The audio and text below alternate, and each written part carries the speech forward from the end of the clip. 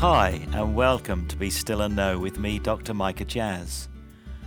One of the mysteries surrounding the Christian faith is our complete dependence upon God. I cannot recount how many times that, believing I understood Scripture, I formed an opinion about what I and others might do in obedience to God. Yet, most often such judgments proved false, and I didn't discover God in the way or the place I anticipated. There is, of course, nothing wrong with an inquiring heart and mind.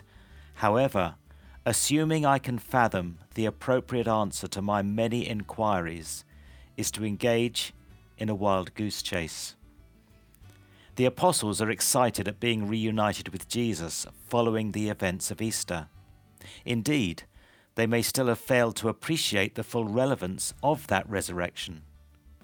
Very quickly they adjusted to this new encounter with the risen Christ, perhaps forgetting that this wasn't the nature of their relationship with God for the rest of their mortal lives. Their inquisitive minds filled with questions about the nature of God's kingdom. This was long anticipated within Judaism. These disciples must have felt they were on the edge of entering a new and enriching season of life. Of course, they had already tasted of this new kingdom. Jesus had already promised that it would be experienced in part on earth as it is completely in heaven. This is the essence of the prayer he taught the disciples, which we call the Lord's Prayer. However, like us, these disciples were incapable of separating it from the social, political, and economic context in which they lived. How often throughout my life have I, in all integrity, confused signs of God's presence with material symbols of social success? It's the very essence that informs our prayers for earthly fulfillment. We must always contextualize the gospel. Yet, we must resist the temptation to squeeze the gospel into a predetermined social context.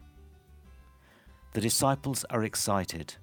Will this new season of encounter with Jesus see the birth of a new Jewish kingdom? A more glorious Maccabean revolt, ending the Roman occupation of Israel. Their minds are limited to their own understanding of history and theology. Yet they are themselves to become the front line in realizing a whole new mission that extends to the very ends of the earth. They'll need to prepare for this mission. They'll need to pause and discover how they might draw directly upon God's resources to empower them in this mission. It will require a completely new way of looking toward God, at themselves, and the context within which they live. A time of preparation.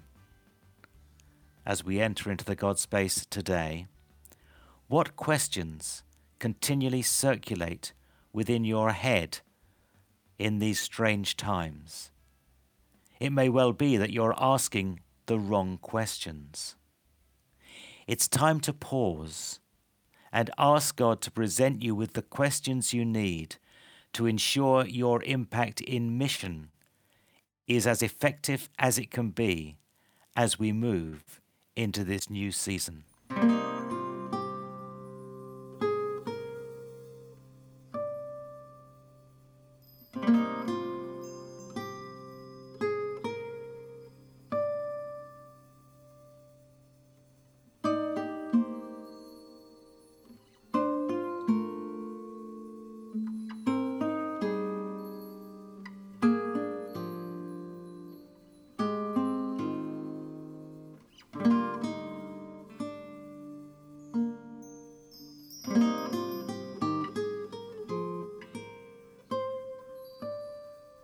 Amen.